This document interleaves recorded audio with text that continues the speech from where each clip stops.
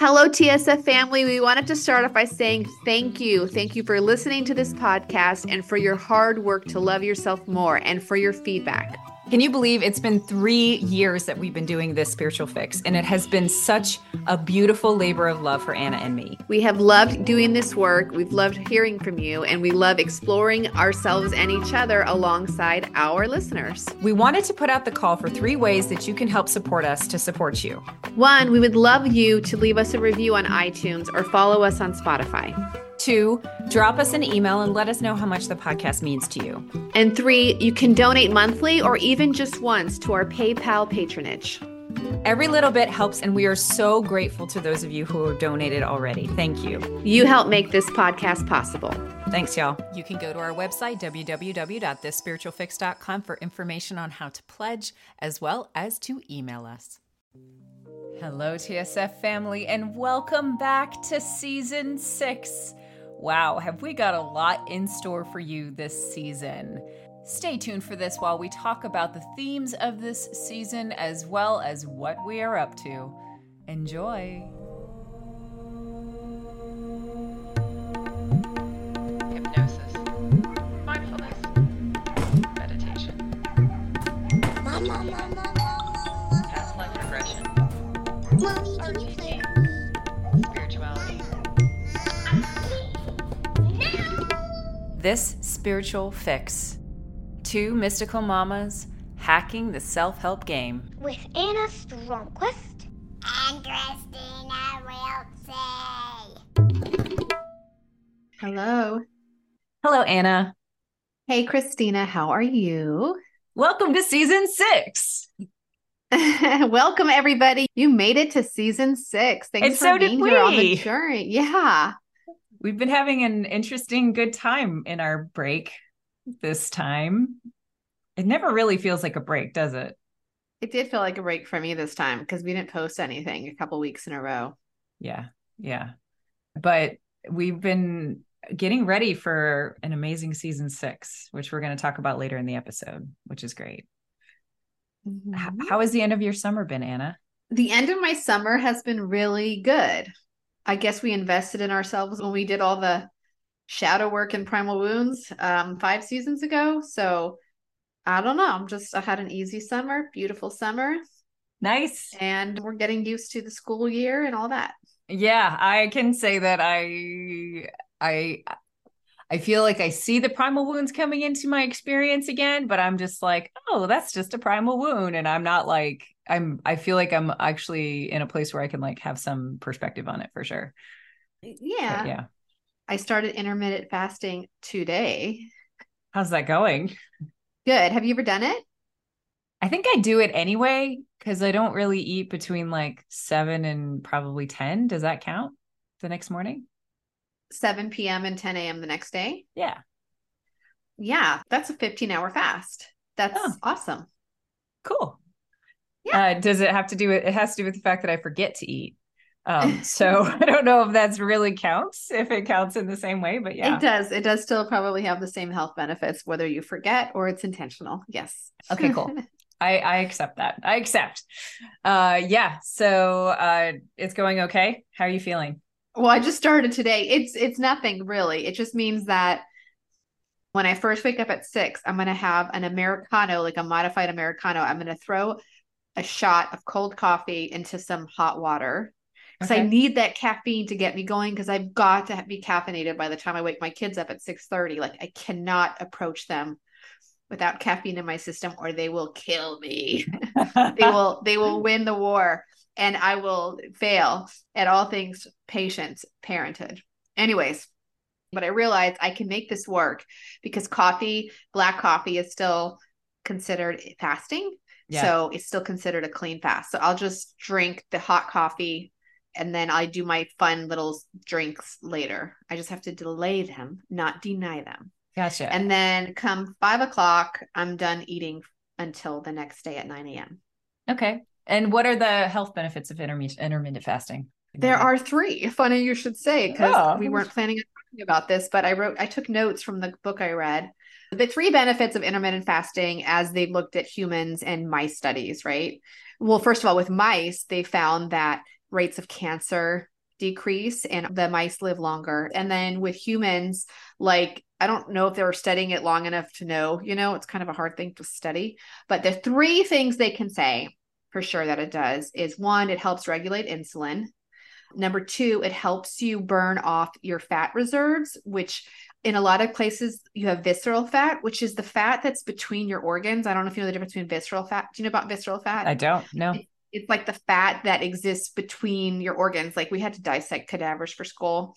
When you like cut it open to somebody and like between their intestines and their pancreas and the liver and all this, there's like fat.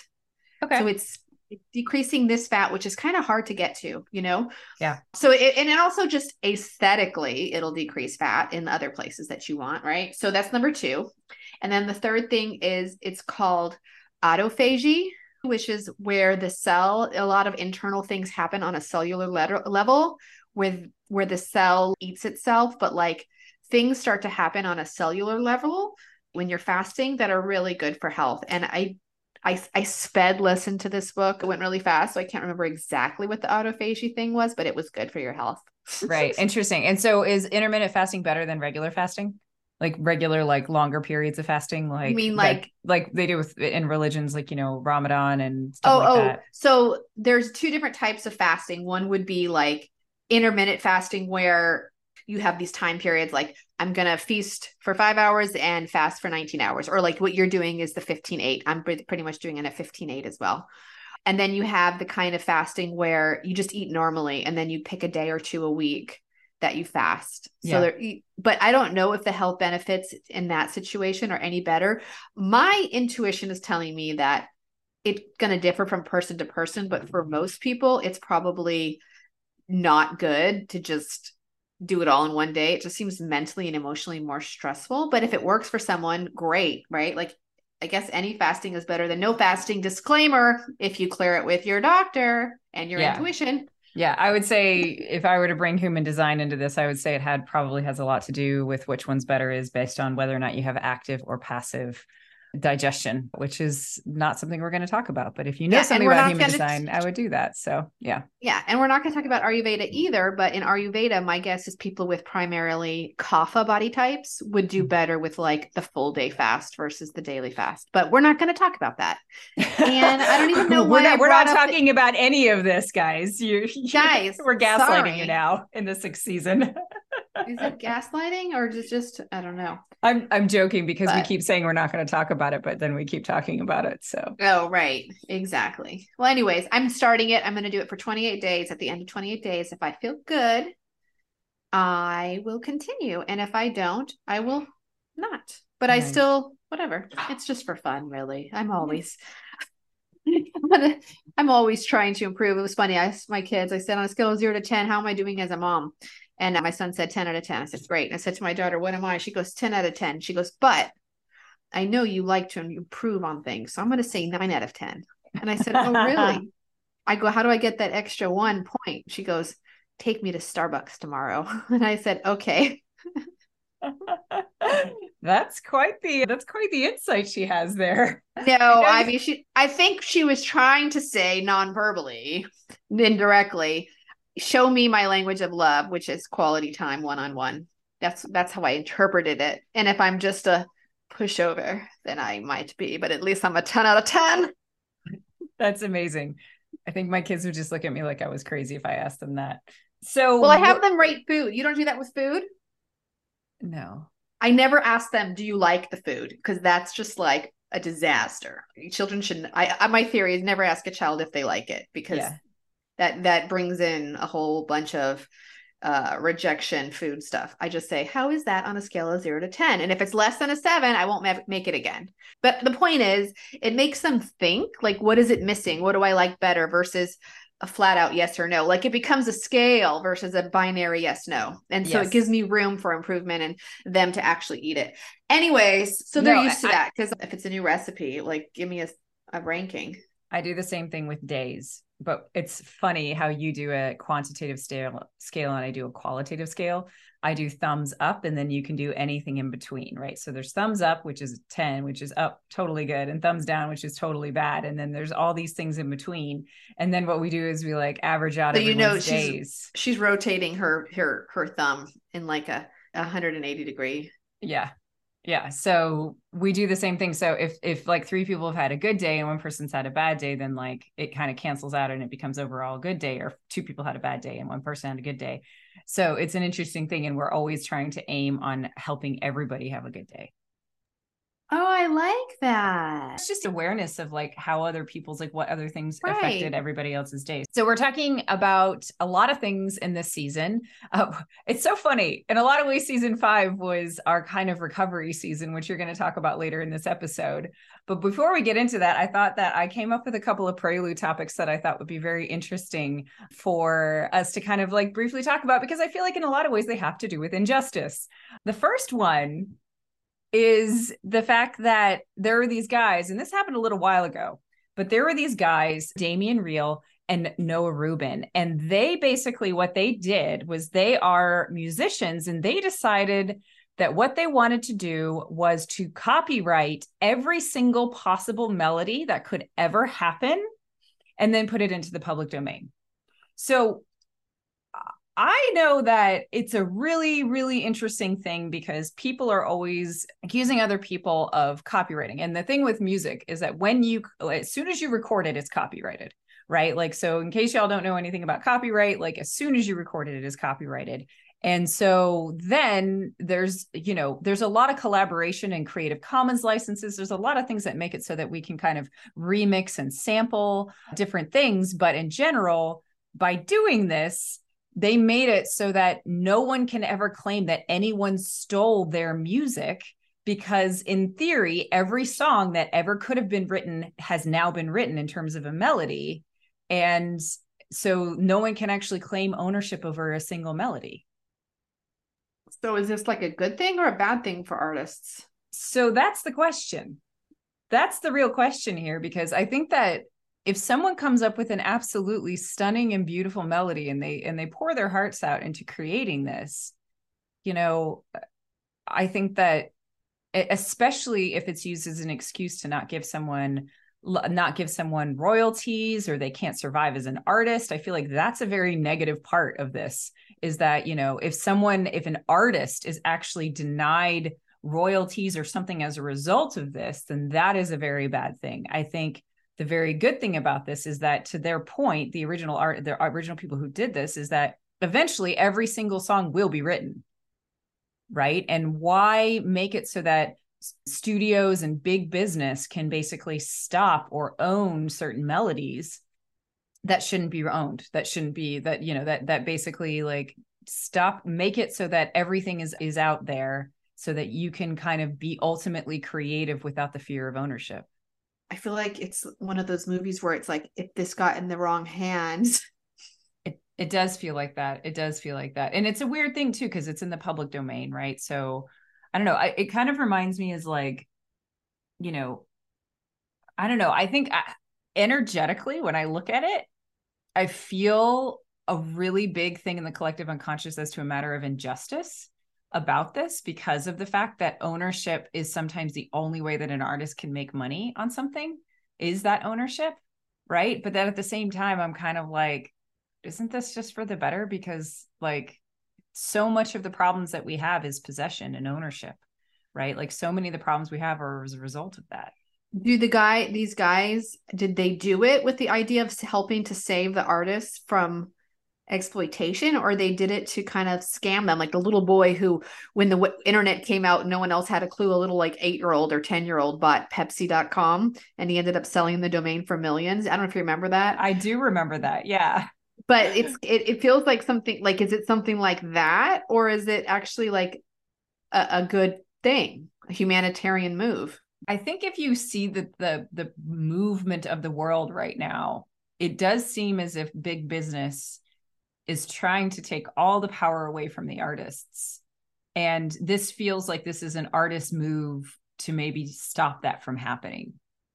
So I don't think this is like the little boys. I think that in general, they see in the TED Talk, they generally seem to think that they are being benevolent in this action. So it's interesting. I'd love to hear what anybody has to say if they want to write us. So it's an interesting thing.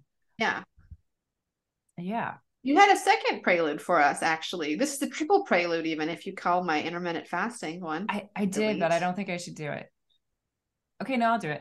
The second thing that I just wanted to point out was just something to highlight this beautiful song that has been stuck inside my head actually for quite some time. Funny enough, it's like not in my head right now, but it's this beautiful song that is going viral in trauma talk and things along those lines. But it's a song, it's called The Missing Stair.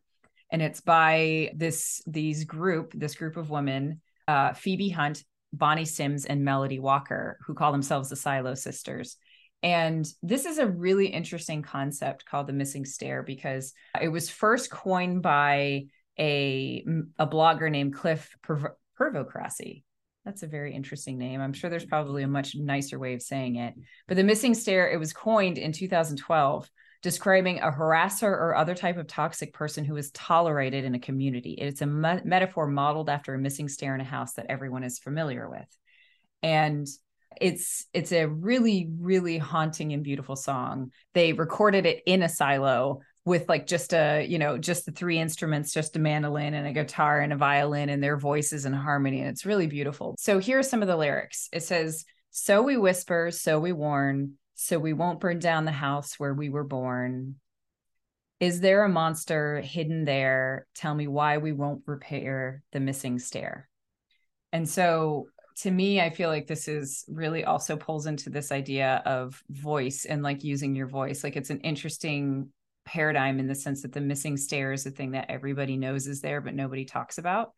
And them even creating a song called The Missing Stair is this idea of using the throat, like using their absolutely beautiful voices to be able to look into the space of like, what does it feel like for us to actually talk about the missing stairs, like the people who exist in these families who are just allowed to exist and everybody doesn't talk about them. And by not talking about them, it's very clear in those lyrics. It says, so we whisper, so we warn, so we don't burn down the house where we were born. This idea that if you actually out and use your voice to talk about the people who are bad, then you're going to burn down your house, right? Because you're going to destroy your family if you take out one of the key members of the family, even if that key member of the family is abusive.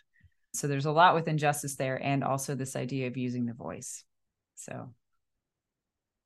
Yeah. What brought that up for you? Like, why? I just love the song.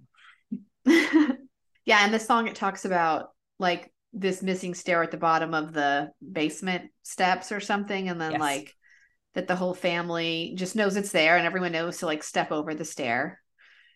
And when I heard the song, I was like, why don't they fucking repair the stair? I didn't know that the missing stair was like code for, it's the code for that family person. Member. It's code for that person. And that's the entire idea, right? Is that like everyone just refuses to admit that it's completely affecting everything. And I think that that's one of the things that we realize as we move up through the shadow chakras, as we move up into our throat chakra, which sits just above our heart center, right? Is that we start to recognize that there comes a point where our acceptance of things that are harmful to ourselves and others is really not necessarily a state that we're okay with living with, right? I can say that in my journey through the primal wounds, it's been fascinating. I had to go through 2 or 3 before I actually recognized that, 2 or 3 cycles of going through all of them and kind of processing it before I could even address what I would call the elephants in my room, right? Like the really big ones, the ones that you're just like, oh, that's just so big, I can't do anything. It was like my missing stair, right? And so, as we go into the season, we'll see what that looks like.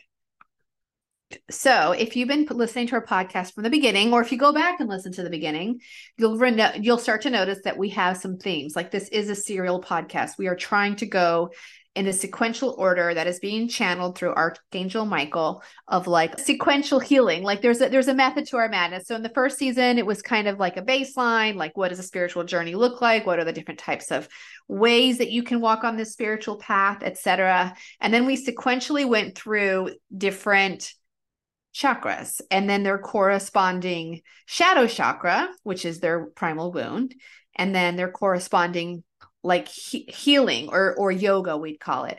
So we talked about in previous seasons, we talked about the first chakra and how that related to the humiliation womb and how that related to different types of yoga. And we kind of went through them one by one.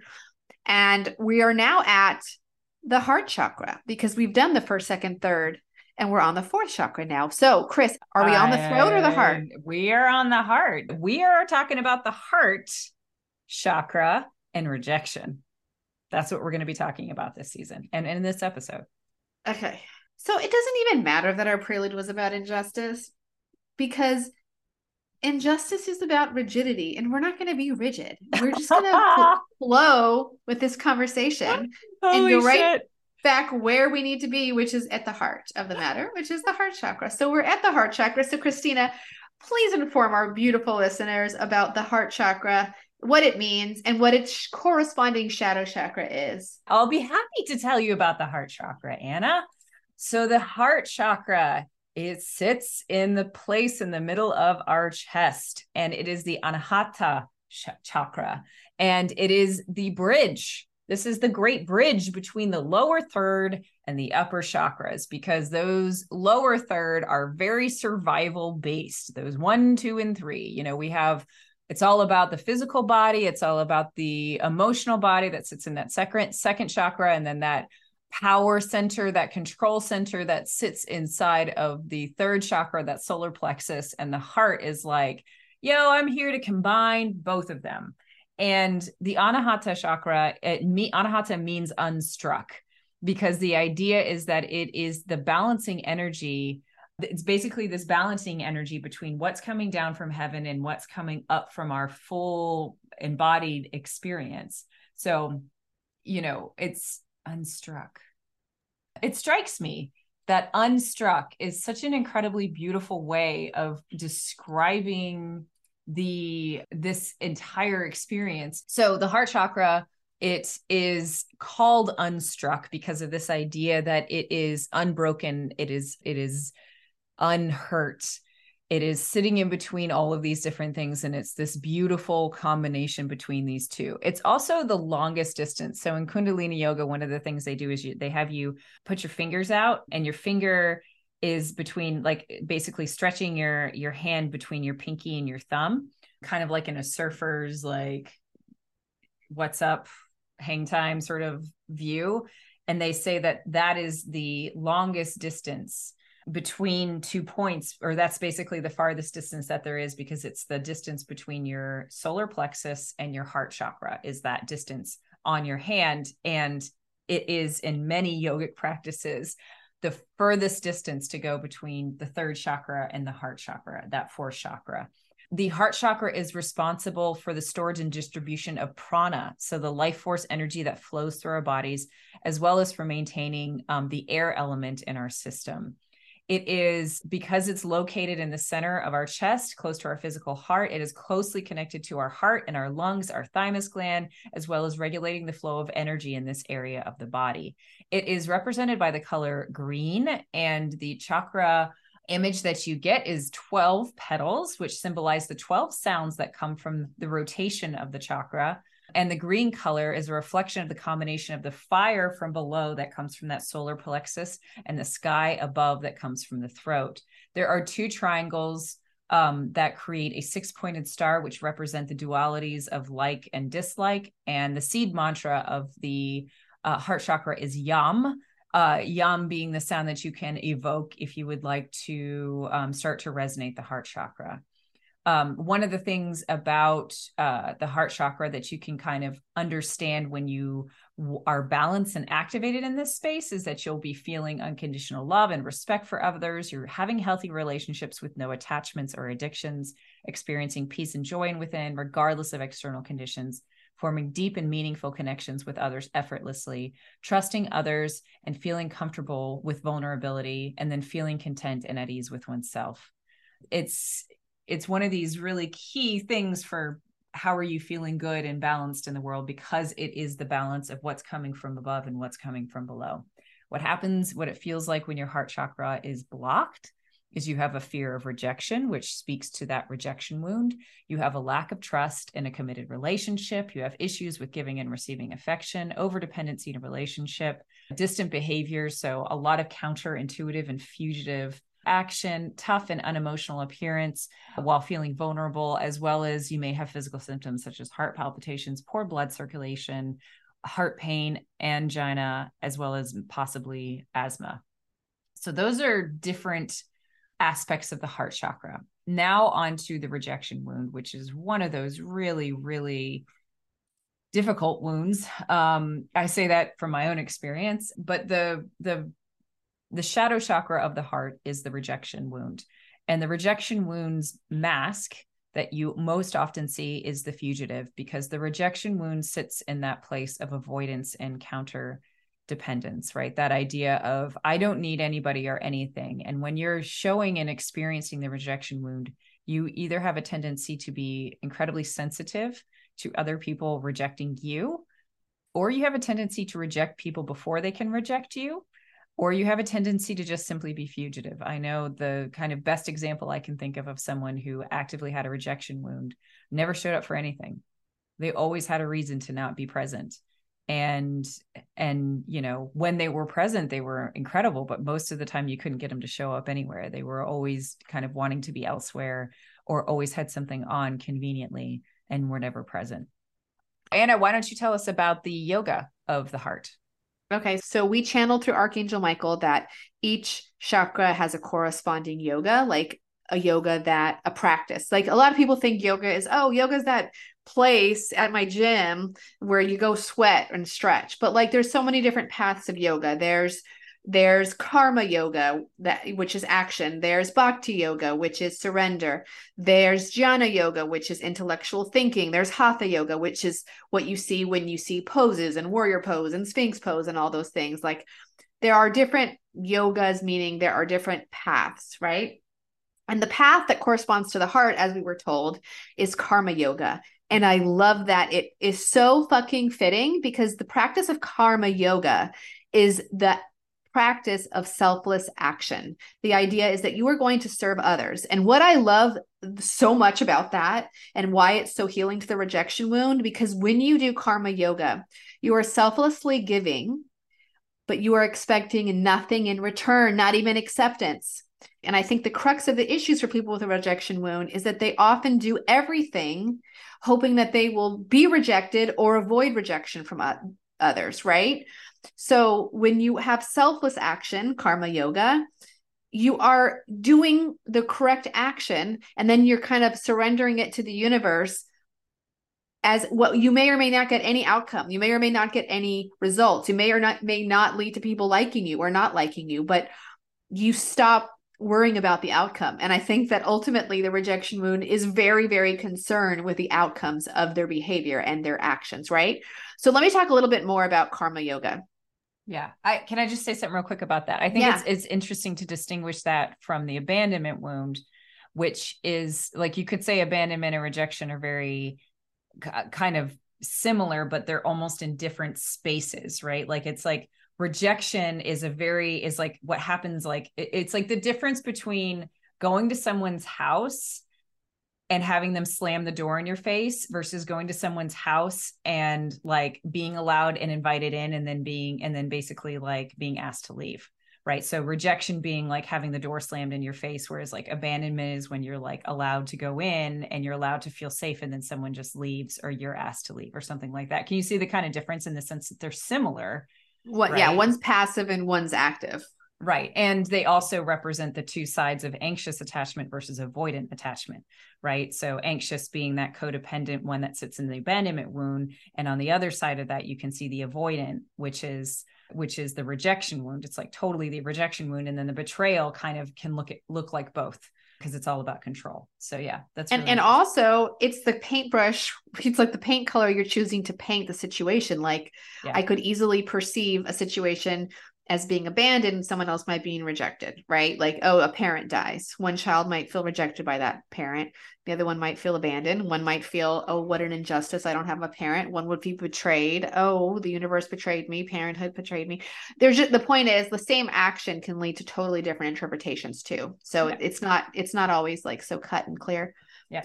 Anyways, going more into karma yoga, what is karma yoga? Karma yoga is about purifying the heart chakra, the heart, through counteracting egoism. It involves the dedication of work as an offering with no thought of personal reward. There are 4 principles to karma yoga. One is right attitude. One is right motive. One is surrendering the results. And one is service to the self in all, right? So we are detached from the outcome. It's a lot about service. Like a great example would be if you took the soul type quiz from Ainsley McLeod's website, which I'll put in the show notes, and you see what kind of soul type you are. If you get the philanthropist or the caregiver, you have a lot of karma yoga, right? Like the caregiver is going to really go down the path of karma yoga, of wanting to serve others. And basically, this is the yoga path where you choose to serve others as your yoga. How does it apply to like my everyday life? Well, a great example could be that, you know, your spouse forgot to put their shoes in the closet and you selflessly put their shoes in the closet without bitterness, without remorse, without an I told you so.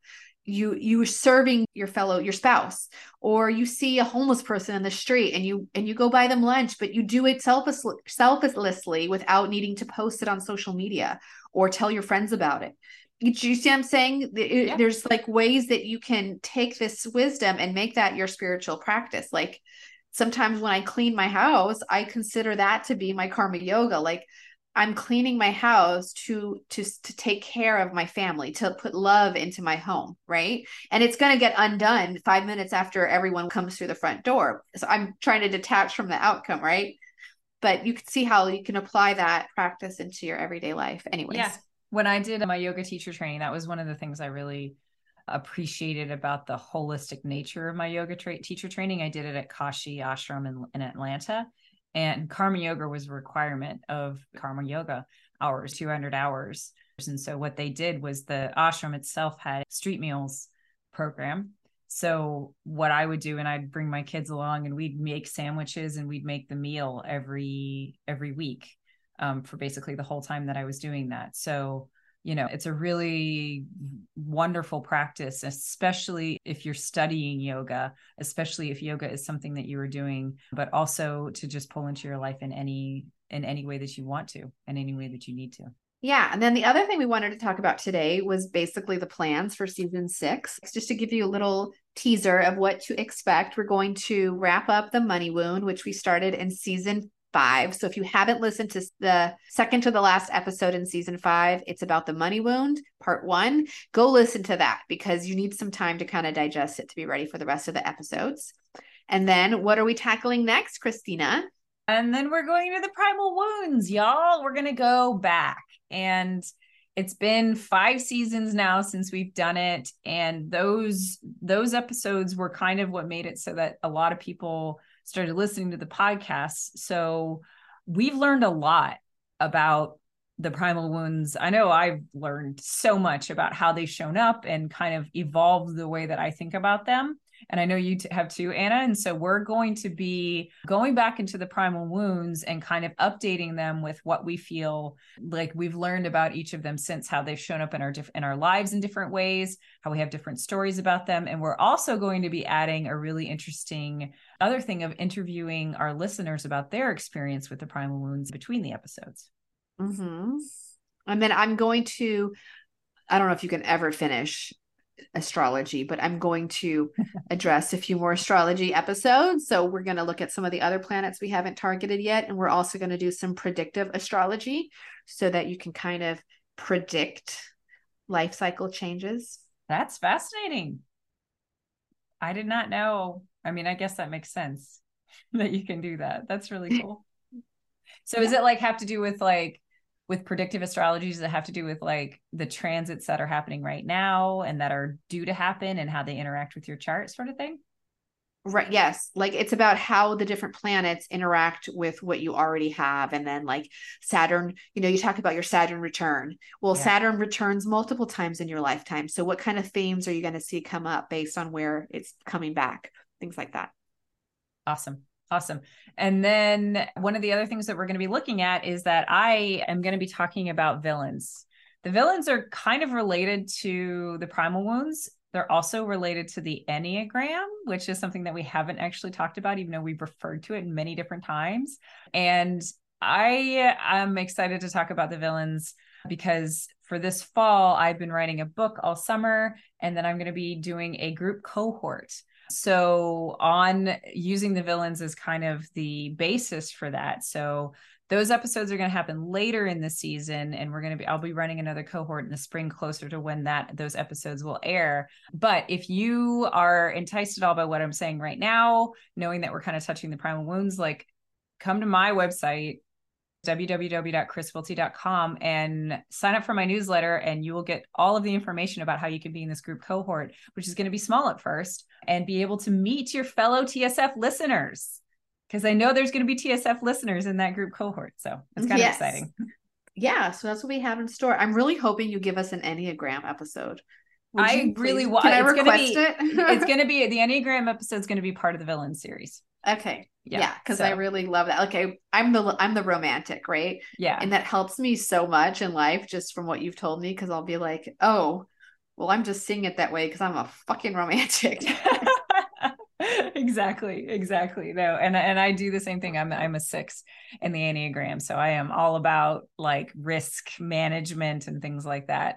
The thing is that's interesting is that you can shift around in the Enneagram. It isn't like you're settled on something for the rest of your life, and it's the same thing with like not being settled on a wound as your primary wounds. Like you can move through them in the same way. And so the villain is kind of the embodiment of what all those different interactions look like, as well as the understanding that in so many ways we have these inner villains that work against us, whether you want to call them demons, whether you want to call them villains, like we can refer to them as a number of different things, but they're kind of the voices inside your head that are constantly telling you that you can't, and that are giving you limiting beliefs, and they are active, and they have an intelligence about them, very similar to how we've described demons in the past. And they can show up in many different ways. Sometimes they're purely internalized. Sometimes they show up as different levels on the drama triangle, and sometimes they are out and out villains. Sometimes it is like the worst part of us that's showing up in the world. So yeah, it'll be an interesting thing. I think Buddha calls them enemies, right? But he has different definitions. Anyways. Yeah. And then the last thing I wanted to talk about in this episode, Archangel Michael wanted me to tell you guys, is that a lot of our episodes discuss either shadow processes or light processes. So shadow processes are shadow work processes where we really get to the dirty, gritty, uncomfortable stuff. And I don't want to say heal it or discard it or even recycle it. We come to love it. We come to understand it. We come to shed light on it.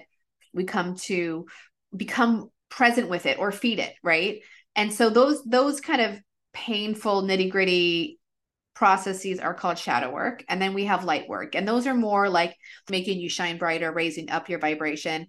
And there's other practices that do that too. It's really important, I think, for everyone to have different tools in your bag that are both shadow work and light work. Like people who only do light work become toxic positivity people, spiritual bypassy people. And people who only do shadow work can just be a drag to hang around, I mean, that's not the whole reason, but it's like all they want to talk about is their fucking process and their fucking shadow. And you're like, okay, can we have fun too? This is life. Yeah, but it's a constant process of wanting to fix yourself, right? Right. But there's a back and forth and a back and forth, and we want you to have both. So we just want to put it out there that a lot of our episodes and seasons, if you pay attention to the episodes within our seasons, is we kind of have been going back and forth between shadow and light and shadow and light and shadow and light. We were really heavy on some shadow work. So last season, like we kind of didn't go too deep last season. And that was on purpose, I think, because we were fucking exhausted from all the other father wound, mother wound, primal wound stuff. But anyways, here we are back in season 6, ready to do a light work, shadow work, light work, shadow work, domino thing again versus just be in like, Constant process. Yeah. Yeah. Thank you for listening to this episode of This Spiritual Fix. If you are interested in that group cohort that I mentioned, you can go to www.chriswilty.com and put in your interest, or you can send us an email at this.spiritual.fix@gmail.com. And remember, Humility, gratitude, acceptance, done. Let me tell y'all a riddle. There are 4 girls and 4 apples in a basket. Every girl takes an apple, yet 1 apple remains in the basket. How is this possible? The answer? One girl took the basket. She took the last apple while it was in the basket. Sometimes all it takes is a perspective shift. This is my specialty, y'all, and I am opening up 2 spots in the next 2 months for dedicated journeyers to work with me to find peace, purpose, and most importantly, perspective.